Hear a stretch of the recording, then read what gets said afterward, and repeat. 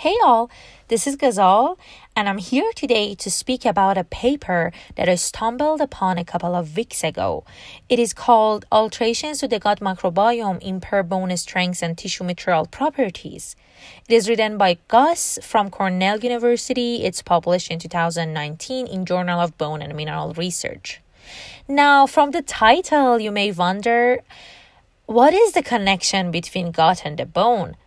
So let's take a step back and talk about it. Our bodies are not just ours, they're home to a vast collection of microorganisms such as viruses and bacteria. In our gut, each microorganism serves a special role. Some provide vitamins, some contribute to our immune system, and all together they maintain our health. It's been recently found that bone is one of the organs that is highly influenced by the gut, which makes sense since this tiny organism impact our vitamin resorption or our immune system. So we know an altered gut can change the bone strength, but we don't know how exactly. So in this paper, they're trying to answer that.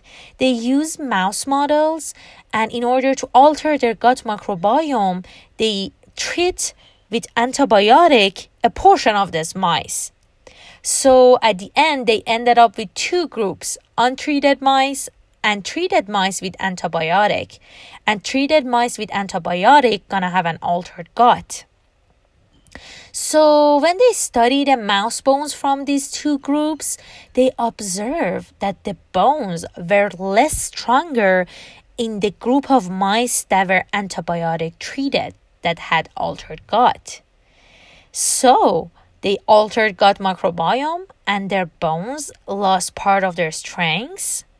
Interesting. But how did it happen? So we know that the bone geometry and bone mineral content are two really important factors that are influencing the bone strengths. If you have thinner bones or bone with less mineral, which means less calcium, then you're gonna be more prone to fracture. So they naturally went and studied their bone geometry, but they didn't see any changes among the groups. So it wasn't the reason. It wasn't the reason why the bones were less strong in the antibiotic-treated mice.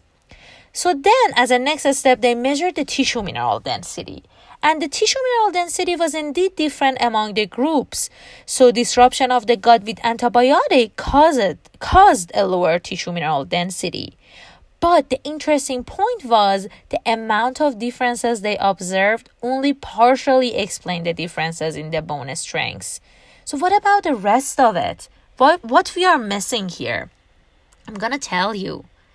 In order to answer this, we need to go and study the property of the bone tissue itself. We need to get into nanometer scale and micrometer scale and start investigating from there. Well, imagine having two identical houses. Every brick wall are exactly the same size and the same weight. But in one of the houses, there is only one wall with a different kind of brick, weaker ones.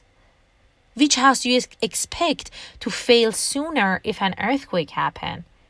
Well, the house with just one wall with weaker bricks, right? So even the one wall with weaker bricks can impact the whole house's strength. It is the same way with our bones. The small component of the bones are governing the whole properties of the bone the same way.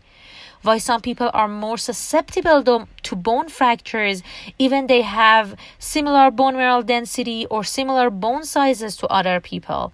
Well, the answer lays within the nanoscale properties of their bone. And it makes sense. Think about it. When you change the gut microbiome environment, when you disrupt its balance, the nutrition absorption gonna change, the immune system gonna change, and then all of this together can affect other organs' function. Same way that they can affect the bone strength. And moving from these paper findings, we can conclude that the way they do this, the way they change the bone strength, is by changing their macroscale properties. It may look like a subtle change to you. It is only macro scale, But remember, the same way a house's strength depends on its tiny bricks, our bone strengths depend on its macroscale properties as well.